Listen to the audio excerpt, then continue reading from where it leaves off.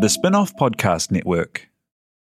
Are you making the most of your KiwiSaver investment? Generate is an award-winning KiwiSaver provider with a track record of strong long-term performance. Making a smart decision now could add tens of thousands of dollars by the time you reach retirement. Book a no-obligation chat with a Generate KiwiSaver advisor today at generatekiwisaver.co.nz/getadvice. A copy of the product disclosure statement is available at generatekiwisaver.co.nz. The issuer of the scheme is Generate Investment Management Limited, and of course, past performance does not guarantee future returns. Ready to rediscover the joys of cycling? With over 300 kilometres of cycle paths across Tāmaki Makaurau, jumping on your bike and going for a ride is such a fun way to discover the city from a different perspective. Cycling is getting more and more popular across Auckland, so now's a great time to join the hype and give cycling a go. Head to at.govt/cycling to find your nearest cycleway today. Yeah, let's talk about Below Deck, But I a could show I've guess. never watched. You've got to watch it. I know, I've heard it. But I Mid, think Captain mid. Sandy is evil. People hate her. I think love she's her. great. She's a love fantastic her. I boss. think she's terrific.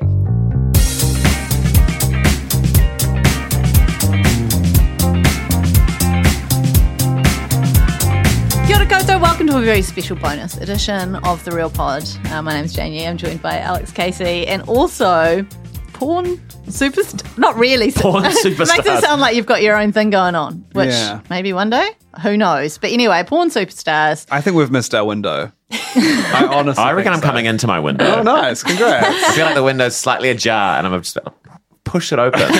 Sash window then, a pull-up Yes, number. immediately thought sash window. Chris Parker, Eli Matthewson, current stars and porn pioneers in a way, in terms of the information space here in Aotearoa, of Porn Revolution, a series that's currently on the spin-off and is very good. Welcome. Thank you for having us Yeah, it's an honour to be here. on the Real Pod. The realest pod in town. It is the real porn today, though. The Real Pod. Oh, is that going to be the title of the episode? As I walked can in the be. door, Jane called me Chris Pornker. And then I spent about 4 minutes trying to think of a Eli clever name. Matthewson. Oh my god. No, it sounds like you masturbate your son. Sorry about that. No. Cut that. Alex and I are trying to be super open-minded and relaxed about it all because sometimes we clam up on this podcast. you're going to clemmy. I think we're prudish in nature, but I do want to thank you both because on the spin-off we've been doing Porn Week alongside the launch of this show, and I've kind of been shadow puppeting the editing of it, and it has made us all so much more open. The conversations we've been having in this office have been outrageous. Isn't it unbelievable when you just start discussing it, what then opens up? And this is the fascinating thing about the series. We talked to someone who was like, oh, sorry, I'm just holding a big glass bottle. That's what that noise was. Are they doing this in a treasure chest or something? Okay. And it's like, in terms of art forms that discuss gender and sexuality, there's no kind of art form that discusses it the most, like porn. But we have erased that conversation. But now, like, the fact that we're able to kind of bring it into the forefront, it's been really interesting what pops up. And that because porn is like a reflection of society, right? It's always reflecting what's going on in the world. Yes.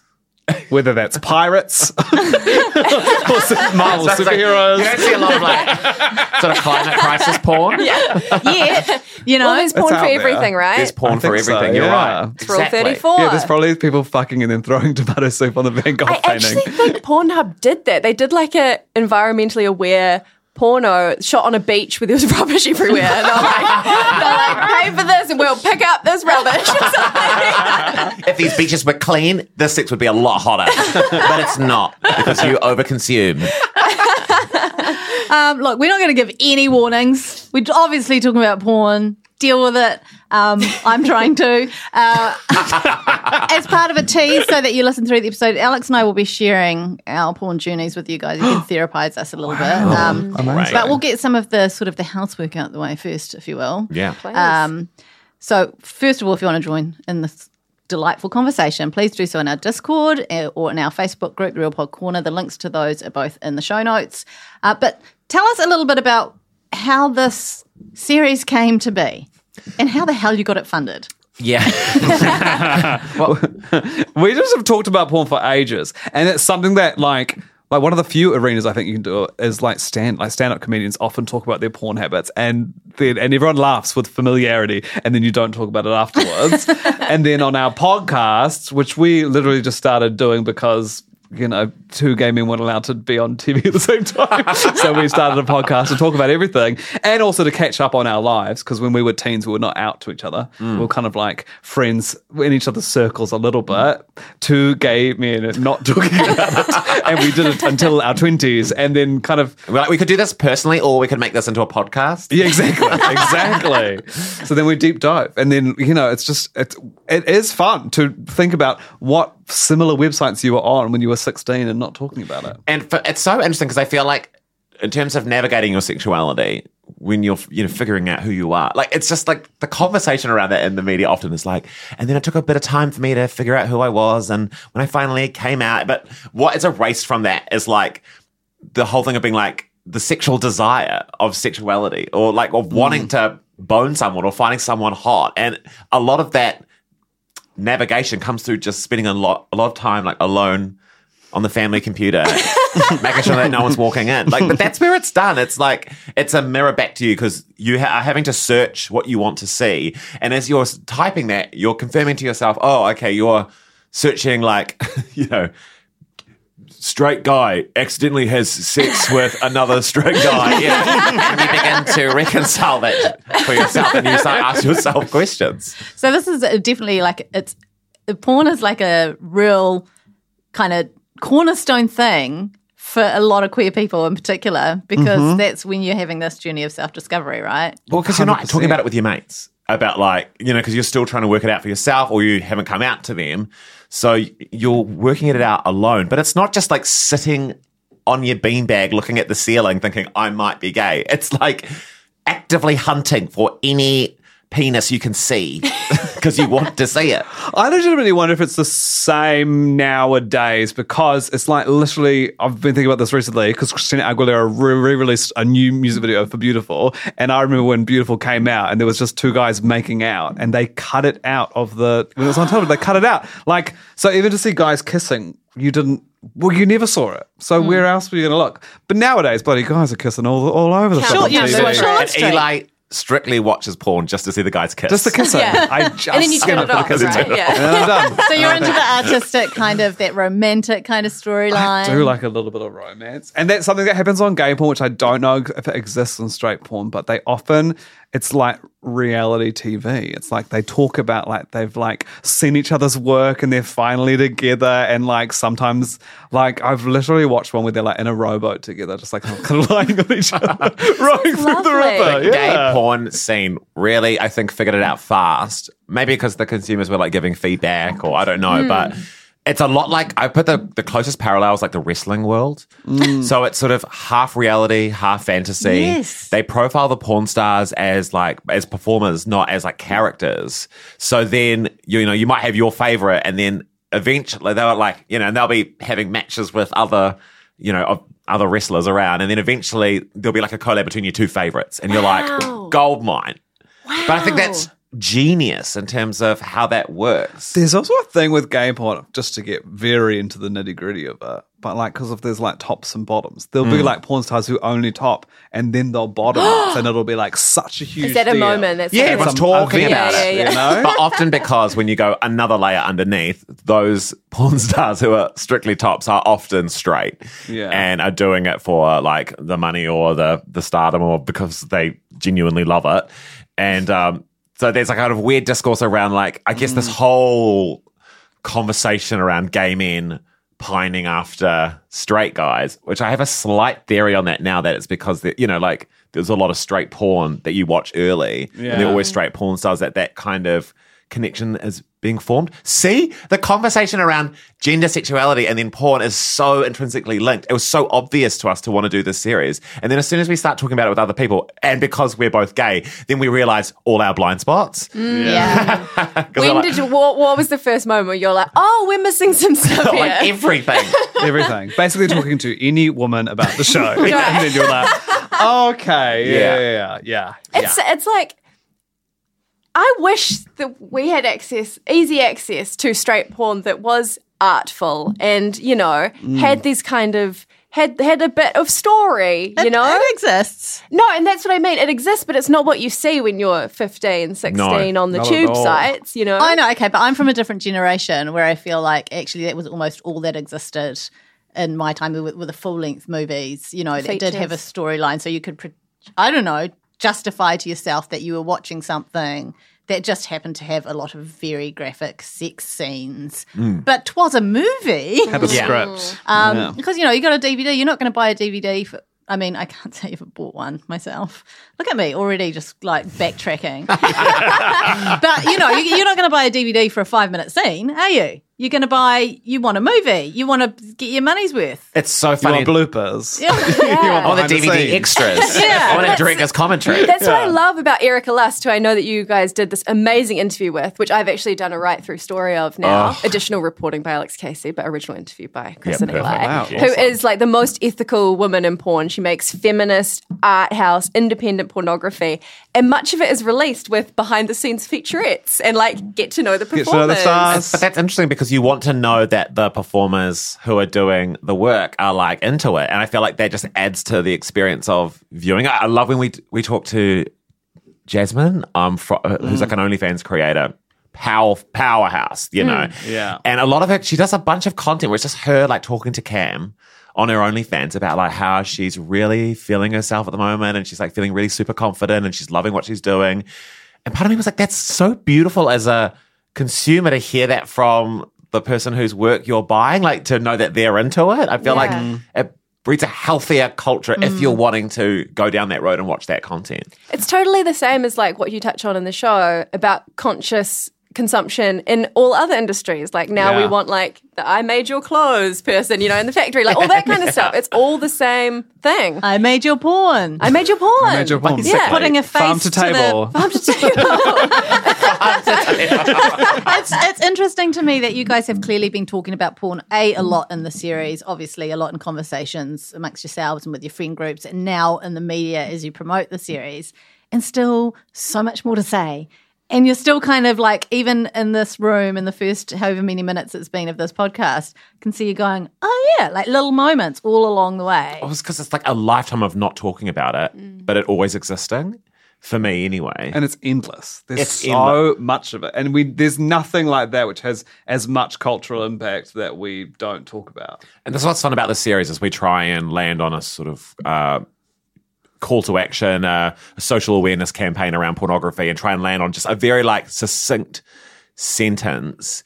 And it was all brought up by our director, Kate Pryor, who was just like such a genius brain to add onto this. And yeah, she was like, it'd be great if you're trying to articulate a very like, just tight, bite-sized little phrase that we could use that should beautifully sum up our relationship with porn. But it was so hard to land on it because as soon as you feel like you've made your mind up about this topic, you learn something else that completely knocks you off center. And so it's like, it's constantly evolving and it's multifaceted. It's like, it's not just like, it's hard to form sort of one opinion about this topic, which I love about that because it sort of is a great equalizer. You can never sort of be like, you're wrong for that opinion. Yeah, totally. I think it's really cool that you went into it with that attitude because I feel like a lot of stuff made online now, not porn, but commentary stuff is like you have to have the definitive answer on this, and if you are wrong, if you dare to be wrong, you are going to be destroyed forever. And also, I think for people, like I think we're kind of, as much as we have done many things about sex, we're also like a little bit scared of sex. And then sometimes when people are like, I'm a sexpert and I know everything there is to know, you're like, it's hard to listen to because that's not how I feel. No. So I just feel like I'm going to fail the exam. Yeah. I know it's Kate brought this up, the director, when we were shooting it. So she was she loved this idea of us driving around in this car for the whole series. It's so great. I don't know why it's so great, Well, but I reckon it's so great. because you see us pre and post interview rather than just the interview itself. So you get to see the ideas begin to form for Eli and I. And you also get to see us backtrack on some ideas that we've made or be like, it's definitely this. And then 5 minutes later in the series, be like, we regret saying that. But it was luckily we were just in the car and no one heard us, but we were being filmed. And I think you don't see that a lot, as you're saying, in terms of this generosity around ideas and time to come to conclusions rather than have... You know, we're living in that Instagram infographic generation where it's like, unless you've read the infographic and you've got the bite-sized sentence to say that confirms everyone else's right opinion, then if you say the wrong thing, then you're out. Like, you're dumb, you catch up. Yeah. And there's no generosity or time or space around that. And so Kate was so smart to include us working that out, because it's just nice to watch, because it allows you to be like, actually, I haven't formed my opinion yet. I don't need all the answers right away. It's really cool that hasn't, it feels like we're tempted in media to come up with that line first and then go from there, which restricts things, right?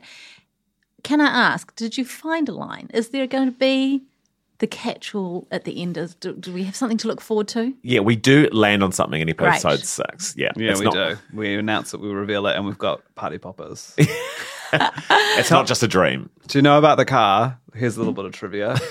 So there were 3 cameras locked in, because there was meant to be and originally there was a single shot of Chris and a single shot of me. So Chris was driving his car with just the gap between those 3 cameras. And then eventually they worked out they were only ever going to use one shot, but for months we've been driving around, sometimes at night, with 3 cameras in the way. Because some of those shots of me driving around, you're like, it doesn't look like Chris is driving. Like, I look like I'm on a trailer. Yeah. That's what I thought. I was like, did they do a full carpool karaoke, like getting towed around Ponce No, Bay? we are legally, but dodgily driving around with 3 cameras across the windscreen. The photo of the rig is crazy, because we saw it in Slack, because you were selling your car, of course. Yes. and we got first dibs.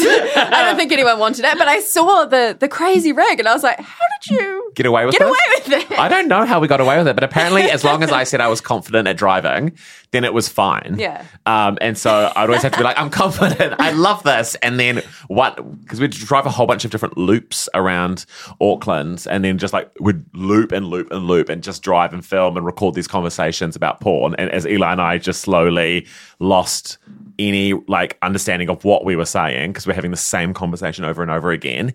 And then one time we were driving around Grey Lynn, and I was like, oh my God, I love the Grey Lynn loop. This is the best loop.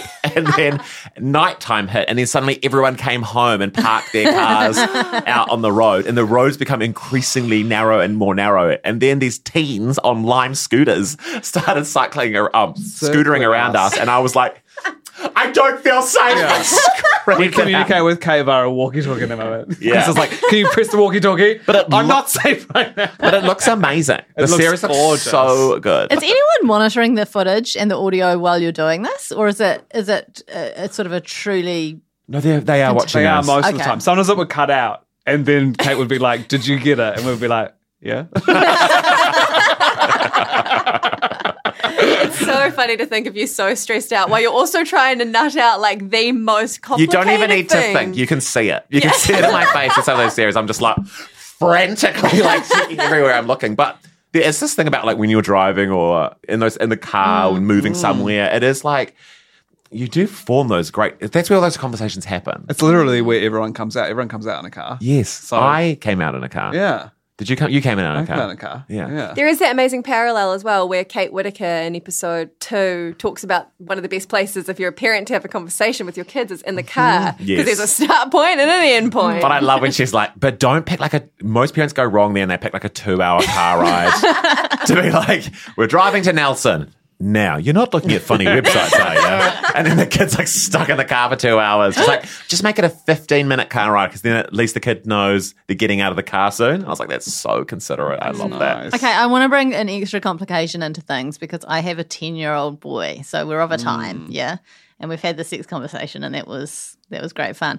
But he's on the spectrum. And I don't know what that means. Now that you're experts, can you help? We are not experts. We're not experts. I don't know, how to, but it's just That was a really unfair thing to throw No, but at I you think guys. it's about but it's hard, because it's just about the line of communication, right? And this is the thing that I think Kate beautifully sums up in the series as well. It's you just got to continue those conversations and cool the temperature of them. But once they become clammy or hot or stressful conversations, then we're all bringing our own anxieties or shame or judgment to them. The cool thing about him is, because he's autistic, he has this kind of very literal understanding of things. So you have to talk in quite plain language. Yeah. And so it kind of forces me to not be too I can't beat around the bush too much, you know, and that's what I found with the sex conversation. So I guess I just apply the same with the porn I conversation. mean, we wouldn't know. Like, we're one, comedians, and two, don't have kids. I was just seeing if I could just like,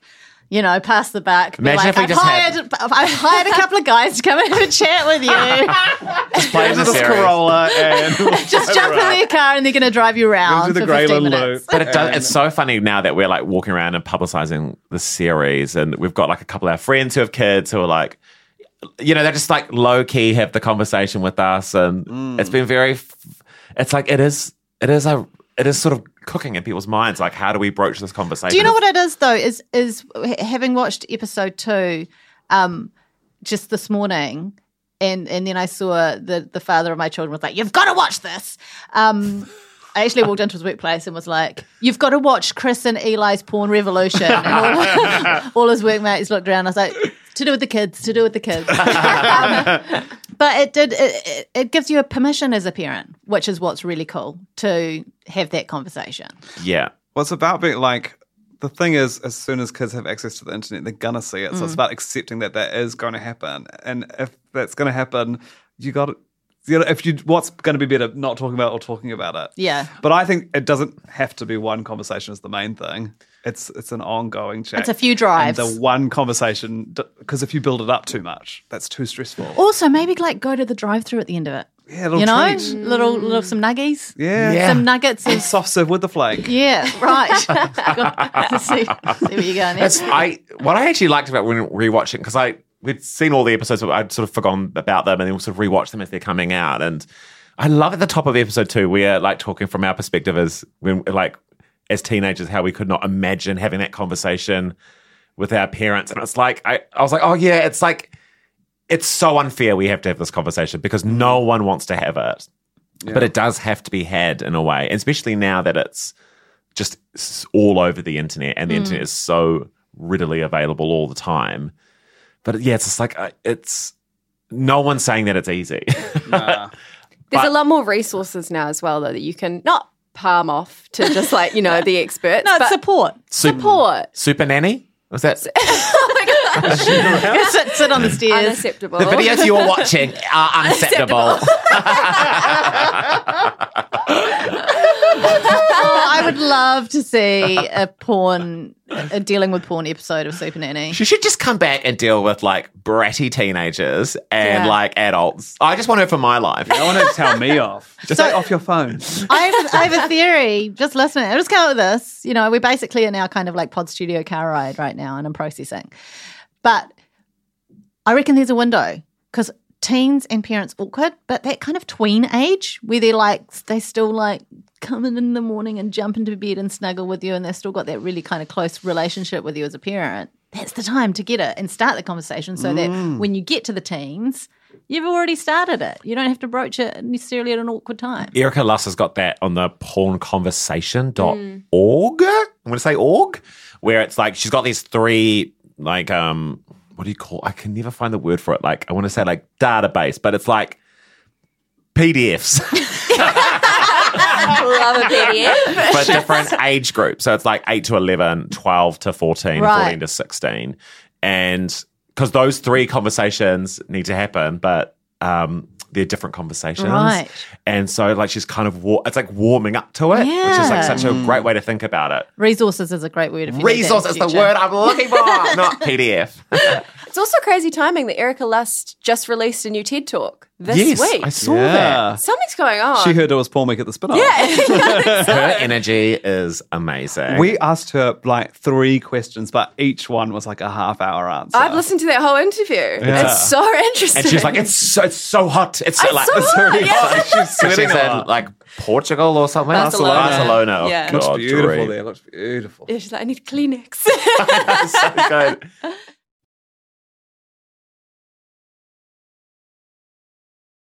Are you ready to share your journey? Yes. Well, I thought we could talk about our very early porn memories Yeah, because I think great. there's always like some funny stuff in there.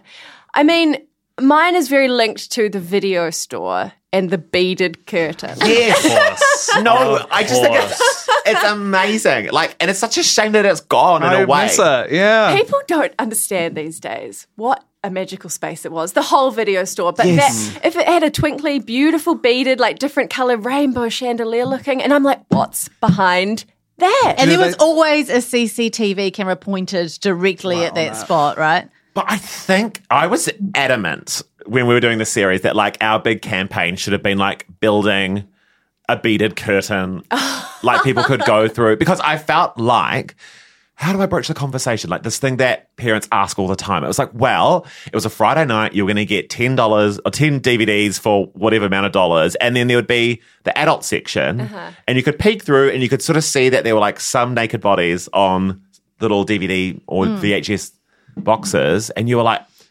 whatever's in there, I know I'm not ready for yet, but there's something there that we're all accepting and acknowledging does exist. One day I will go through the beaded curtain. Exactly. And actually going through and just having a browse is probably almost akin to just getting a magazine. Like, you know, in magazines, I think my very first experience was probably going to, I was about to say her name, but I shouldn't really out her father this way. He had Penthouse magazines between the mattress and the bed base. And I was probably, I think I was like standard 4, so maybe 10, and we'd go and have a little read of the Penthouse magazine. Wow. So we're looking at women. Yes. Yeah. Straight up looking at women, because that's all that was available there. And aside from that, it was my Christian sister's books. You know, she had like these romance novels, and there was one that had like a lesbian sex scene in it. And some dog-eared pages, I tell you. Whenever I would go around there and I'd sneak up to a bookcase and read those pages. What was the really long books about, like cave people?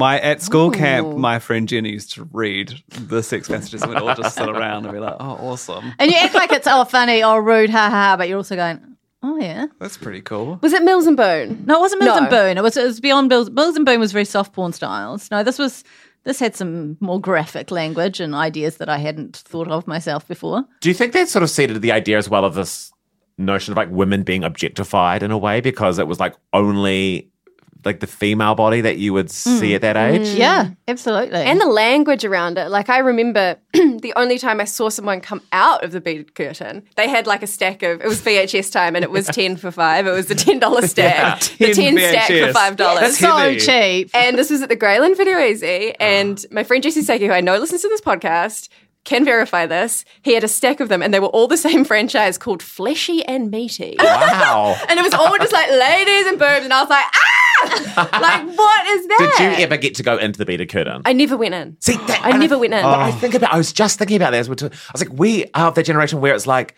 the beaded curtain existed, but by the time we were ready to go into the beaded curtain, they were gone. I'll tell you where there's still a beaded curtain. Look Sharp. I was going to say the same thing. The adults only section of Look Sharp. I love it. Take your son to Look Sharp. We're just going for a drive to Look Sharp. Come through the curtains. I think it's so beautiful though, because it's like the curiosity is the thing that I like. Is like the most relatable thing. Cross generation, cross age, gender. It's like there is a innate curiosity and like, what is that? And I want to know more. And then from that point, like that's when we start splintering off and going down like our own little roads. But it's like that initial curiosity is the thing that like whenever I've talked to people about like, why are you doing it? I'm like, we've got to acknowledge it exists. And like that curiosity to want to know what it is also in us. Okay, and this is a thing I think is kind of something that is not talked about. I mean, porn in general, not talked about a lot. And then women who enjoy porn. Because like I've said, you know, especially when I was young, porn was all about what men wanted to see, and it was largely women, and obviously there was some queer stuff out there as well. And at what point do we have this conversation about women and accept that women can also watch porn and enjoy porn? What were the statistics in the survey from where they researched when Kate Whitaker and like classifications office surveyed youth? It was like it was quite a large number of young women were like, we also want to talk about this because we also want to watch porn. Yeah. And they're like, and there's like direct quotes from them being like, one of the biggest problems I have with it is that it's just like it's expected that men will watch it and women won't. It's like, I think we cannot overstate the importance of 50 Shades of Grey in this conversation. oh my Right. gosh, Right. Massive mainstream hit for women. Yes. Not pornographic, but extremely erotic. R16. Was it R16, R18? I don't remember. So true. Like the impact of that, and like it was probably the first. It was like we can talk about this. Like it's acceptable for some reason. I guess because it was a book first. Going to one media premiere of the second one and just getting like a chalk top and sitting there and you're like, Clint from the edges here. This is all good. You know, like this is crazy. It's crazy. Clint from the edges here. This is all good. But I still want to challenge it a little because I think you've used the word erotic. So when we talk about stuff that women enjoy, it's erotic. And when it's stuff that men enjoy, it's like hardcore, you know? When I saw Erica last, because I used to, like, as a Christian teenager, like, I actually, like, watched straight porn because I was like, I can fix myself, basically. But then when we... How did that work out for you guys? Terribly. But when we looked at Erica Lust's website, which looks like Netflix, it's, like, beautiful to browse. But I, like, literally saw, just even in the stills, I was like, oh, that's what it actually, like, that's what heterosexual sex actually looks like. Because it's got, like, like a woman touching herself while being penetrated. Sorry for a trigger. That's quite explicit language. But I was like, I'd never seen that before. You never seen Wow. I just think we're searching different things. I feel like I see that a lot. I mean, this is probably quite specific to my age range, but as a teenage girl, my interactions with pornography were purely shock. Like, it was like Two Girls, One Cup, which you talk about in the show. It was Lemon Party. Oh my God. Lemon Party. It was like a classic game. You'd be like, anyone's seen the new cool website Lemon Party? And you Google it and then it's just like a massive orgy or something. It went on for years. People are still sharing that round. Who knows? I wonder if Lemon Party's still there. I've never heard of Lemon Party. Lemon Party's still there. All these like shock sites. So I think for a long time, that was the only pornographic content I saw, and it was all based on like just genuinely getting a fright. Like, I was like that video of the car driving down that. Yes, and the scary lady comes out. Yeah, I was showing Two Girls, One Cup like while we were just like watching funny videos, and then they were like, "Have you seen this?" And I was like, "No," and then they just popped it on. I still have crazy. never seen it.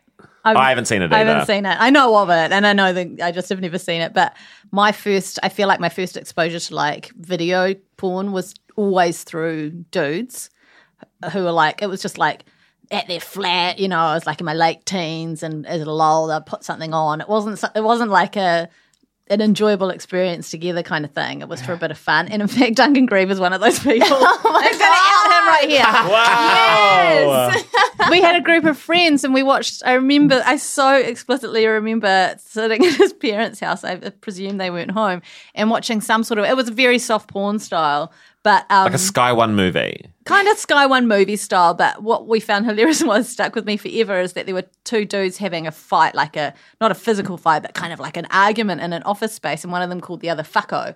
And for having been one of my first porn experiences, it's really interesting.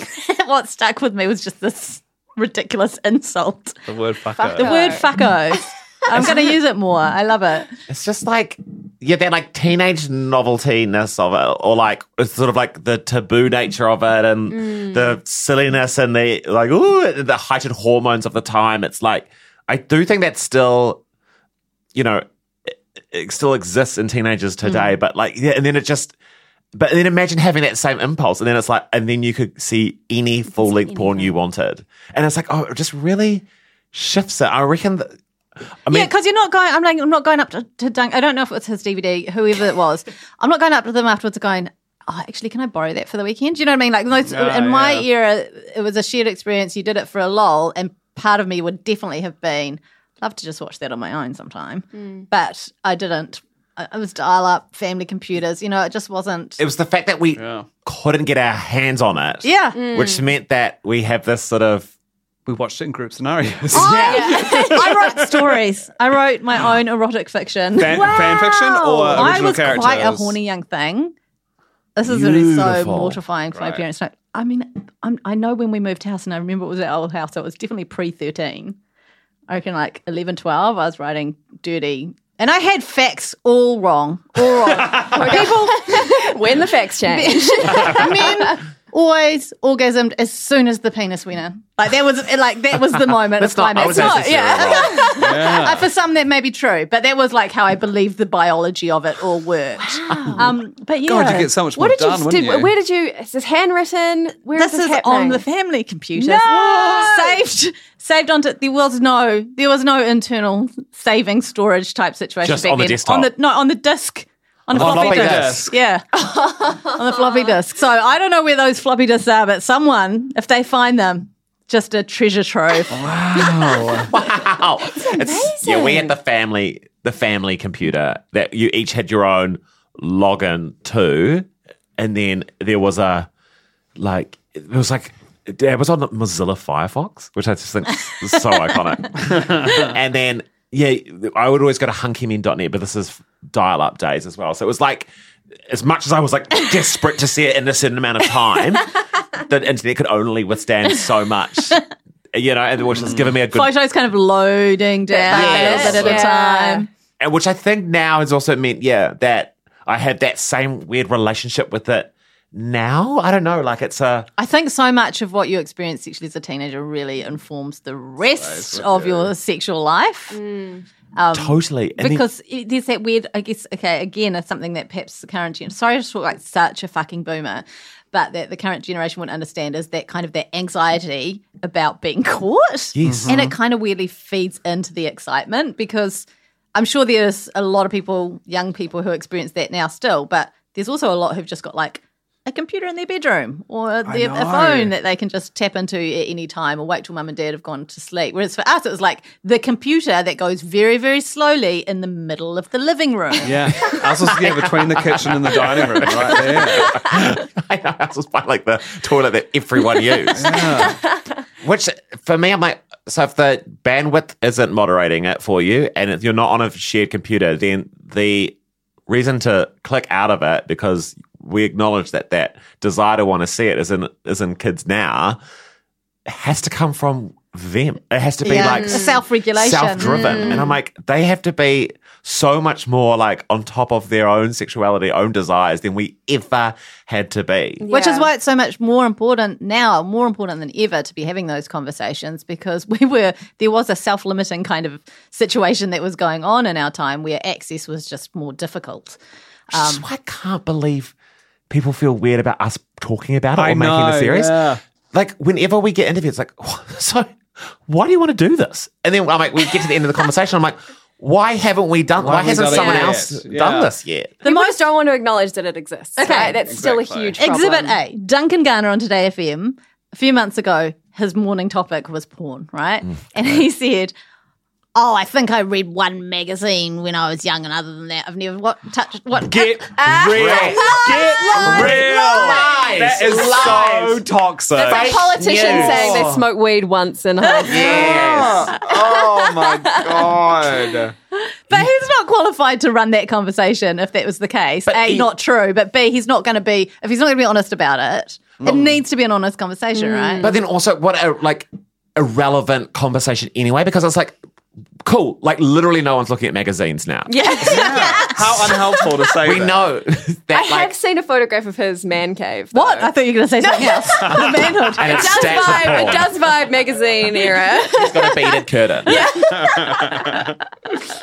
Oh, how hilarious. But even then, like that statement, just probably looked at one magazine. It's like there's so much judgment and shame into Because he's that. bragging by saying that. Exactly. He's like, saying, I haven't had to. I've got a great imagination, Yeah, and yeah. you Yeah. rely on porn, And it's like, I'm like, how is that helpful? How is that helpful in terms of the conversation? Like when you've got, not let's just take it away from youth, so just like from people in their 20s and 30s with phones, constantly, who feel like they might have a relationship where they think, I'm relying on this too much, or that I'm loving this and it's really feeding my sexuality because I'm learning so much more, or what? How is that statement feeding into that? What I think is really curious, as someone who I will admit does watch some porn, is that sometimes I want to watch ladies on ladies porn, but I don't think that I'm I don't think I'm queer. Is this my moment? Of course it's with us. Welcome. Let's get in the car. This is the Let's get really in. real We'll part. go to McDonald's. I've never felt the desire to engage that way in person, in real life, with another woman. But see, so you can live out these fantasies in a way in kind of like a safe space. Yeah. Porn can be safe. Porn can be safe. Yeah. There was an interesting point that Erica Luss brought up as well about the stuff that's on a lot of the. I don't know where you watch your porn. But Why did you just move like 6 feet away from me? Sorry, I was just gesticulating. The tube sites, the YouPorn, the Pornhub, Yeah. the RedTube, where she's like, I actually started watching gay porn because I never saw the man. You know, in a lot of these things, you just see a penis or just something else. And I think it's really interesting that it's like, it's a space to watch other things to get what you need. But she also saw that there was a massive need, which is why she built her own Empire. massive empire. And it's genius. Like, it's So genius, smart. the idea. I know, because I had this big, like, thought, like, making the series. I was like, so when, like, you know, just when you think about, like, the homophobia inside of, like, some straight cultures, you know, it's like, you know, this whole, like, no homo culture, like, don't even, like, hug your bro. But yeah, I'm like, I think it's assumption here, but like those guys probably are watching porn. And when they see like an aroused man on camera, like what is the attitude towards that? I'm like, I would love to sit down and figure that one out, because I'm like, you're definitely seeing him get pleasured and he's having sex, albeit like probably maybe like often quite aggressive as well. Like, and so it's like a dominant, but I'm like, are you the man there, or are you like a bird on the An observer. a bird fly on the wall. Are you a bird on a bird wall? on the Open the wire. window. Are you a bird in a branch by a window? Are you a bird on a wire? Great tune. Are you a fly on a wire? That's really interesting, because also a lot of porn that I've seen that is, you know, heterosexual porn, you see the woman's face, but you don't see the man's face. And it's not necessarily a POV type thing. It can be like that, very deliberately not showing the man's face. And is that because it might make it too real or too observational for other men who don't want to admit they actually quite like seeing a bit of peen? This is the thing. I'm just like, and then once you begin to ask yourself those questions, I'm like, then you become even more conscious about like what you're viewing, which I do think in turn like helps you in your relationship with it. But if you're just coming at it like blind and just sort of clicking away on Pornhub, then it's this like never-ending chase for what you're looking for, but you don't know what you're looking for. I think a real tell would be, what are you putting into your search bar? Yeah. You know, when you're on the site and you're looking Exactly. for something in particular, what is it you're looking for? But I think my attitude to pornography has changed radically since Twitter, and since the great migration from Tumblr to Twitter, and now I get all my porn through Twitter. I didn't know this was a thing It's till this huge. week. And it may end this week. And it may so end. you gotta, you know. So I think Get in while I can. it will go somewhere else. But it's like, and then it's become this thing of like these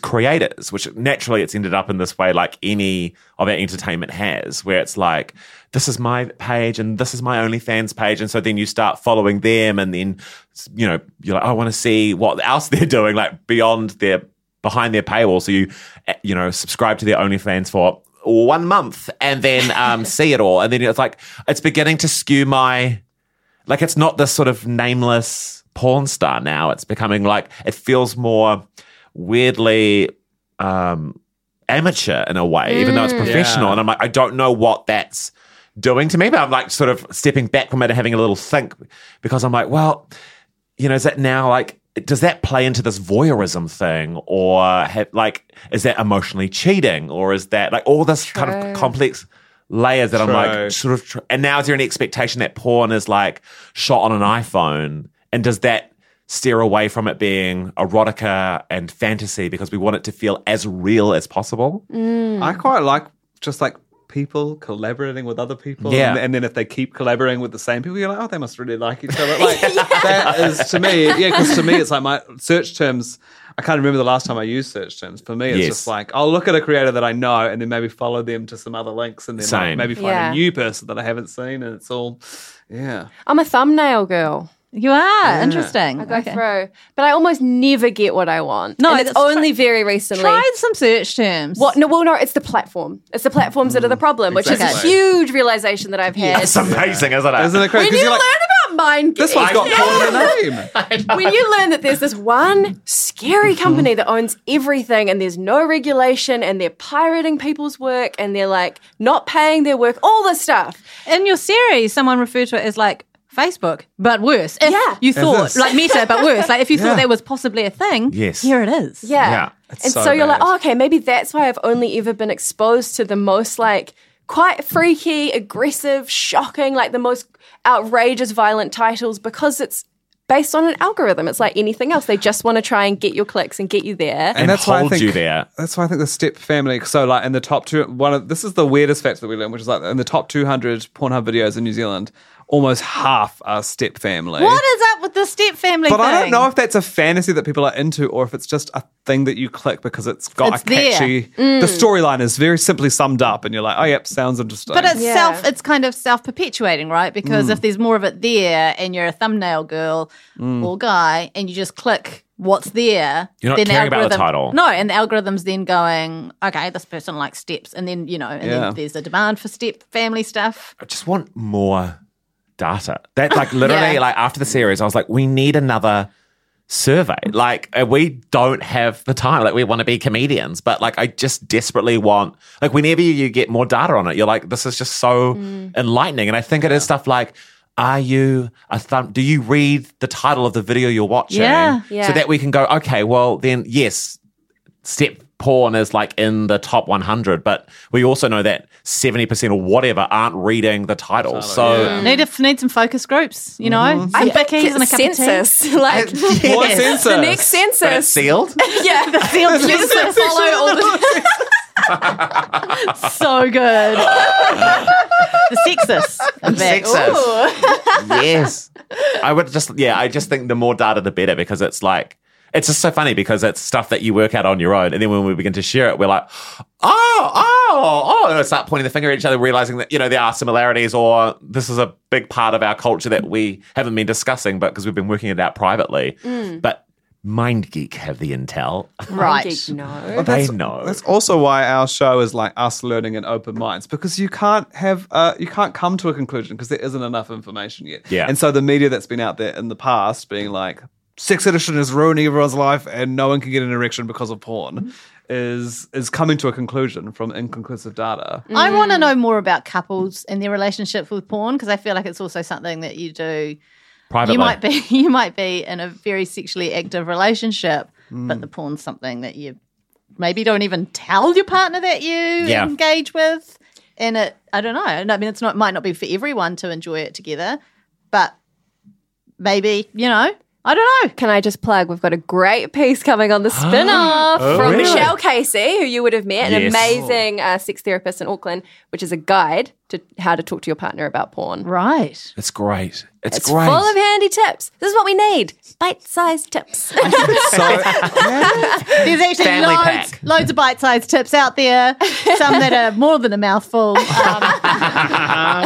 But you're right, because it is this very solitary thing. Yeah, well, and it doesn't have Does to it have to be? But maybe you find you want it to be, and that's okay too, right? Like, I think it's all up for grabs. Well, it's about as well understanding your own relationship with her. So how do you feel about it? Because it's Yeah. like, for me, I'm like, I think maybe because of my time in the closet, I'm like looking for any pocket of shame in my life and being like, I'm done with that level of shame. Sure. And like pornography was a big one for me. I was like, I'm done with it feeling like I should be shamed about this. Like, I don't want to have shame for something that I'm choosing to do. So I want to eradicate that shame. And so, I'm like, that meant that I've had a conversation with my partner about it, because I'm just like, I don't want to be like doing anything like privately and keeping secrets and feeling bad about it. But I'm like, if you feel good about watching porn when your partner's around, if you're doing long distance or whatever, then I feel like that's your relationship with it. it Granted. can be such a nice thing for a relationship because porn is about your fantasies and you kind of want to know each other's fantasies. but And you also, it might change for something for totally. you that might be right now a really private thing you don't want to share with your Exactly. partner. In a few years' time, things might change. Exactly. God, I don't know how to insert this into conversation, but I've seen Ron Jeremy's penis. Ron Jeremy. Ron Jeremy is the hedgehog. He was the big porn star of the I know 80s, who that 90s is, kind of yeah. era. Did you see it in person? Yes. Oh, was that Steve at Erotica? Steve Crow brought him to New Zealand, and I interviewed him for the television. And I really had to get. It was actually a horrible, horrible experience. Yeah. Because he was inappropriate with me. But oh my god, no. It's not something I've talked about a lot. But I just really felt like I thought I was going to impress you guys with that, and you're like, who's Ron Jeremy? He's like a bad man. I think he's been put away recently for some bad things. my Did he have to do long with his hair? work. He had long hair. He looks very grubby and sweaty, and he was just like not an attractive. Isn't that And so? objectively, I don't like to talk about how people look, but I think given he's such a bad man, I'm going to let it slide on this one. I think sometimes it's like He's not your if he's giving typical- off the energy, then you're like, he's unattractive because it's He's that. not your typical sort of.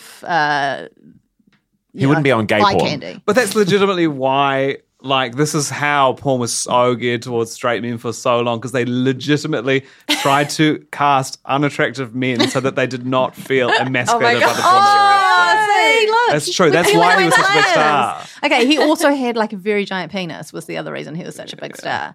But I got to say, when it wasn't at capacity, I think I was Oh, so so you saw shocked. the full journey? No, I didn't see the journey. Oh, I'm saying, I know. I love the words that we're putting around this, you and I. You saw the full journey. I didn't. I did a gesture. I did I want like to help a, you We get to your didn't, full we didn't journey. go all the way to Nelson. What happened was Just wondering, have you reached your full journey?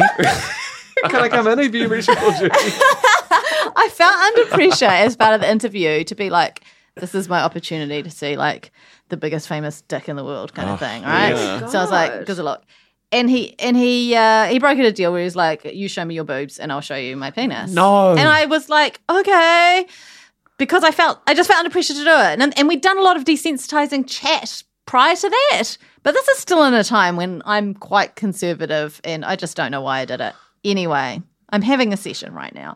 But anyway, saw it, flaccid, to use a technical term. At the beginning of its journey. Beginning.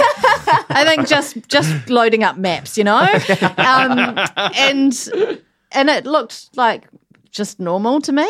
right. So I mean, it obviously goes on quite a journey to reach the destination. But I can't say that I've never watched any Ron Jeremy on screen, so I couldn't speak to the length, girth, or Seeing it anything in like that. action. But apparently, that's what he's known for, is having a biggie.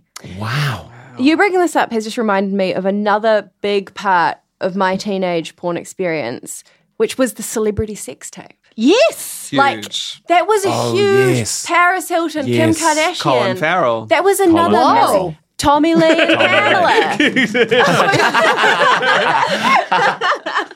That was another massive part of like, because it was like Yes. early internet, early viral videos. And even what we've learned since about like, a lot of those were leaked without their consent. Yeah. But at the time, it was like this big scandal thing. And I think celebrities as a way into porn was like quite a big, again, maybe it made it okay. Because you're like, I'm just keeping on top of popular culture. Yeah. You know, Yes. I'm just Yes. like, Yeah. I'm watching The Simple Life and I'm watching Paris Hilton sex tape. Well, they also like even after the sex tapes have normalized like nudes, I think, because like the nudes getting leaked thing, which is awful and horrible, but then the celebrity response being like, "Look, this is how I keep in touch. This is me and my partner. We're doing long distance. This is what has normalized nudes." I think locally, someone who did something amazing was Twyla Blakely, right? Remember when there was that video that that's came right. out Yeah. without her consent, which Yes. is shocking and awful. But she also, the narrative she put on it, which is entirely her choice, was like, yeah, so, you know? Yeah. yeah. So we did that thing, like, big deal. She's like, the fact that I did it is not the problem. The The fact problem. that- The fact that you've seen it is Yeah. the problem. And I think with people like Kim Kardashian, and I think, you know, coming back to the fact that things are leaked without consent is obviously the main issue here. But imagine a world in which she was like, hey, I'm making this video and it's great and I want you guys to watch it. I'm not talking about that one because of what's tied around it, but the impact that could have to take porn in a positive direction. It does feel like we're just unpacking a lot of stuff that happened in the 2000s. Like, it just feels like have you realized that like the 2000s was just like so cooked. It was this. It was the internet. It was that era, It was beginning just- of Web 2.0, and like yes, and it's just like we're so rotted on the inside, and we're just eating like cheese and bacon shapes and like fruit friands and just watching like Colin Farrell's sex tape, and like I just have had to like really work through trying to detangle all that. Everything that the Britney Spears journey has really been our journey as a generation. Yeah. Yeah. It's really interesting because three of us in this room, I can't speak for Samuel, who is recording. I don't think you grew up as a Christian teenager. No, I didn't. But that's a whole thing too, eh? Yeah. It's a whole thing of like whole sexual thing. repression Yes. and the shame that Yeah. comes with that and then how that affects you. I'm 43 for the rest of your life so far. The whole idea of sex in my family was that like you basically didn't date someone until you met the person you were ready to marry Yeah. and you got married. Yeah, and then you had sex that No night. exploration. Look, slightly off topic, but the speeches at Christian weddings are the best because they get real dirty. They allude a lot to like tonight, you know, when you get back to the hotel. So weird. Because also isn't the idea of, I mean, I don't know because I haven't got married yet, but I'm like, the idea of sex on a wedding night is absurd. You have a huge meal. You are so exhausted. You We put so much did work not in. have sex on our wedding night. Why would I you? had gastro. Like, you don't, like, on the whole, every time I've talked to anyone, they're like, no sex on the wedding night. I think I did. Did you? Yeah, I think I did. Amazing. Very cool. Had to tick I'm it also off. yet to be married, so So no sex for you TBC, yet. but almost certainly not. I'm putting that in the calendar You're right already now. tired. Yeah. I I'm think retired for the next 10 years. That came from my Christian expectation, though. I was like, you know, got to do it on the it's gotta night, tick got to tick it off. Yeah. Pressure. Bought special underwear. Yeah. I've never thought about that before at Christian weddings, that they are all like, wink, wink. Every speech is like, wink. We know what's going on. Yeah. Oh. And then you're like, but there are some weddings, right, where they go away to consummate the marriage and then come Gloria back. Vale. Gloria Oh, Vale. You've yeah, seen that. that's You've right. seen that. Oh, Yes. God. Oh, yeah, That's that's a whole other podcast, not by us. Even our cultural reassessment of Gloria Vale over the last 5 years Yes. feels somehow related. Think of those early chirpy wee TV2 documentaries about this cute little place. It's somehow linked. It all comes back. It all comes back to porn. Yes. When we set up this little bonus episode of the Real Pod, Boner episode. thank you very much. Alex was like, it's just going to be a quick one, eh? It's going to be a quickie. And look at us. How long is it? How long We've is been it? going at it for an hour. Wow. That's a good run. That's a journey. When we filmed, there's an episode where we talk to our friends about porn, and we're like, we just need a couple of clips, so it won't be too long, and we just went on all night about it because it's just once you start these conversations and bring whatever you want to bring to these conversations, there is stuff that we still have not shared or whatever because we just don't feel comfortable yet. But it's once you start having those conversations, it's you unearth this incredible conversation that also feeds you in your own relationship with it, I feel like. I think you guys have done a real service for a lot of people, including myself. Because yes, we do clam up, don't we? Often, Alex, do. and we on our regular podcast. I can't say penis. Oh, I can say bum. I'm totally fine to say Well, bum. we've had this, yeah. But I feel Jane's like got a penis, though. She said. I don't have a penis. First the back to the front. No. You've talked about this on the pod before. I just like a nice bum visually. I love a bum. I like Yeah, a bum. they're You great. know, I like it. I can appreciate a nice bum more so probably than a penis. But in terms of anyway, A penis. look, all I'm saying is that I feel like you're giving us permission to talk about this stuff and to assess our own relationship with porn, talk to our children, talk to our friends. Yeah. I don't know what effect this is going to have on the Real Pod know. from here on in. And Duncan wasn't here for Duncan this. wasn't here for this. It'd be really we'll be coming in interesting to hot next see time. when we come in hot and we're just talking about vaginas and penises I got a meeting. and journeys, you know, how Duncan's going to cope with that. I love it. I can't wait to hear Duncan's journey. Yeah. There's a lot to be discussed behind the beaded curtain. It's true. that's Behind your the title of beaded. it. Wow. Such a good name. We should call our show that. Behind the beaded curtain. Yeah. That's so season good. 2, right? 'Cause Someone this- else can do season 2. This is More like- to be done. There's Yeah. more to be done. Maybe is. it's you and me, Alex. Oh, God, that would be Please good. do it. couple Hey, Jane. We've really taken this You, a long way you over this last totally hour. should. Let's workshop it. Hey, Workshop it. is there anything else to add? I don't want to cut you off prematurely.